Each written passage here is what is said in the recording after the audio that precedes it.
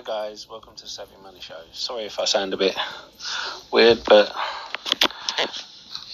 I have a sore throat and I'll try and clear up the audio for you. Anyway, got a bit of a cold, so if I'm not posting as much often, that'll be the reason why. Now, I'm going to talk about Jim Cramer and market manipulation.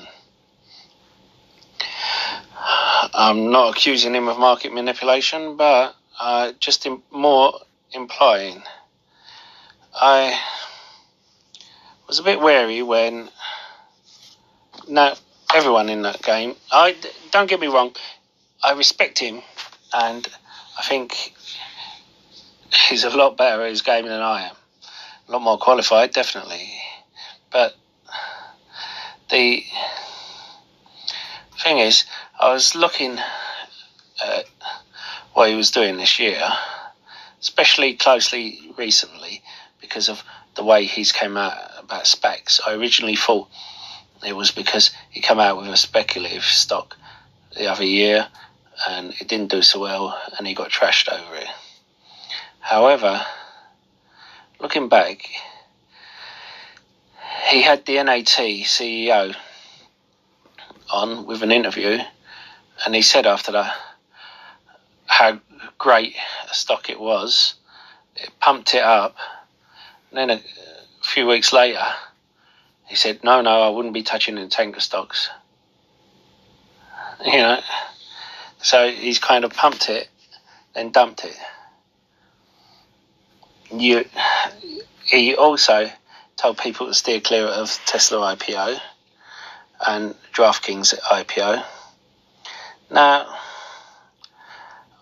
Tesla IPO, I understand. It was an industry that had never been done before, and incredibly risky. DraftKings IPO, less so, purely because it was bound to make money. But then, even with Tesla, after the IPO, he kept telling people, I wouldn't go into this stock. No way, even when it was rising. Not until recently, when he suddenly said, yes, the only EV car maker I go into is Tesla. Of course, by then it was too expensive for most people. Still, there are other... If you remember, I did a video about Fisker and SPAQ. I'm not Fisker's biggest fan, but Cramer did a video on... sorry about this. Cramer did a video on Fisker, calling him the new Trevor Milton, which I think is wrong. Fisker has a history in the EV space. He has a history with cars, and he has had some failures, yes.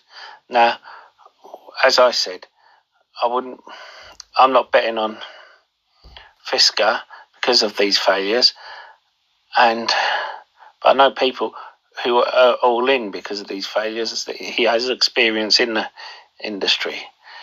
You have, but I'm not criticising him over it. I also said how if he can pull it off, it will be a huge money maker, because he'll be in a part of a sector that no one else is in, except for Nissan, in the budget sector. But he'll be producing a luxury car for a budget price. So I said if he can pull it off, it'll be a great one to hold. Now,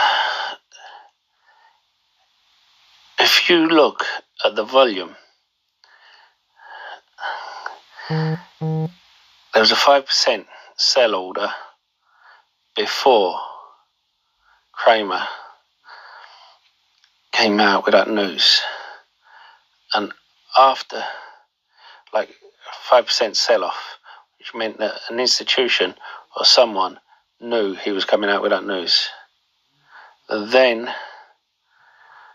after come out with the news, and other people sold off, because he has his fans who blindly follow him, and they sold off, dropping it even further. There was a 5% buy order going in. So this institution has, or someone with a large share amount, has sold off before they've aired this. And then after all of his followers have sold their position as well, and a number of people have suddenly panic sold as well, seeing the price go down or their price targets hit automatically, they've bought back in a cheaper price, and they've made 5 to 10% on the day, which is market manipulation. No,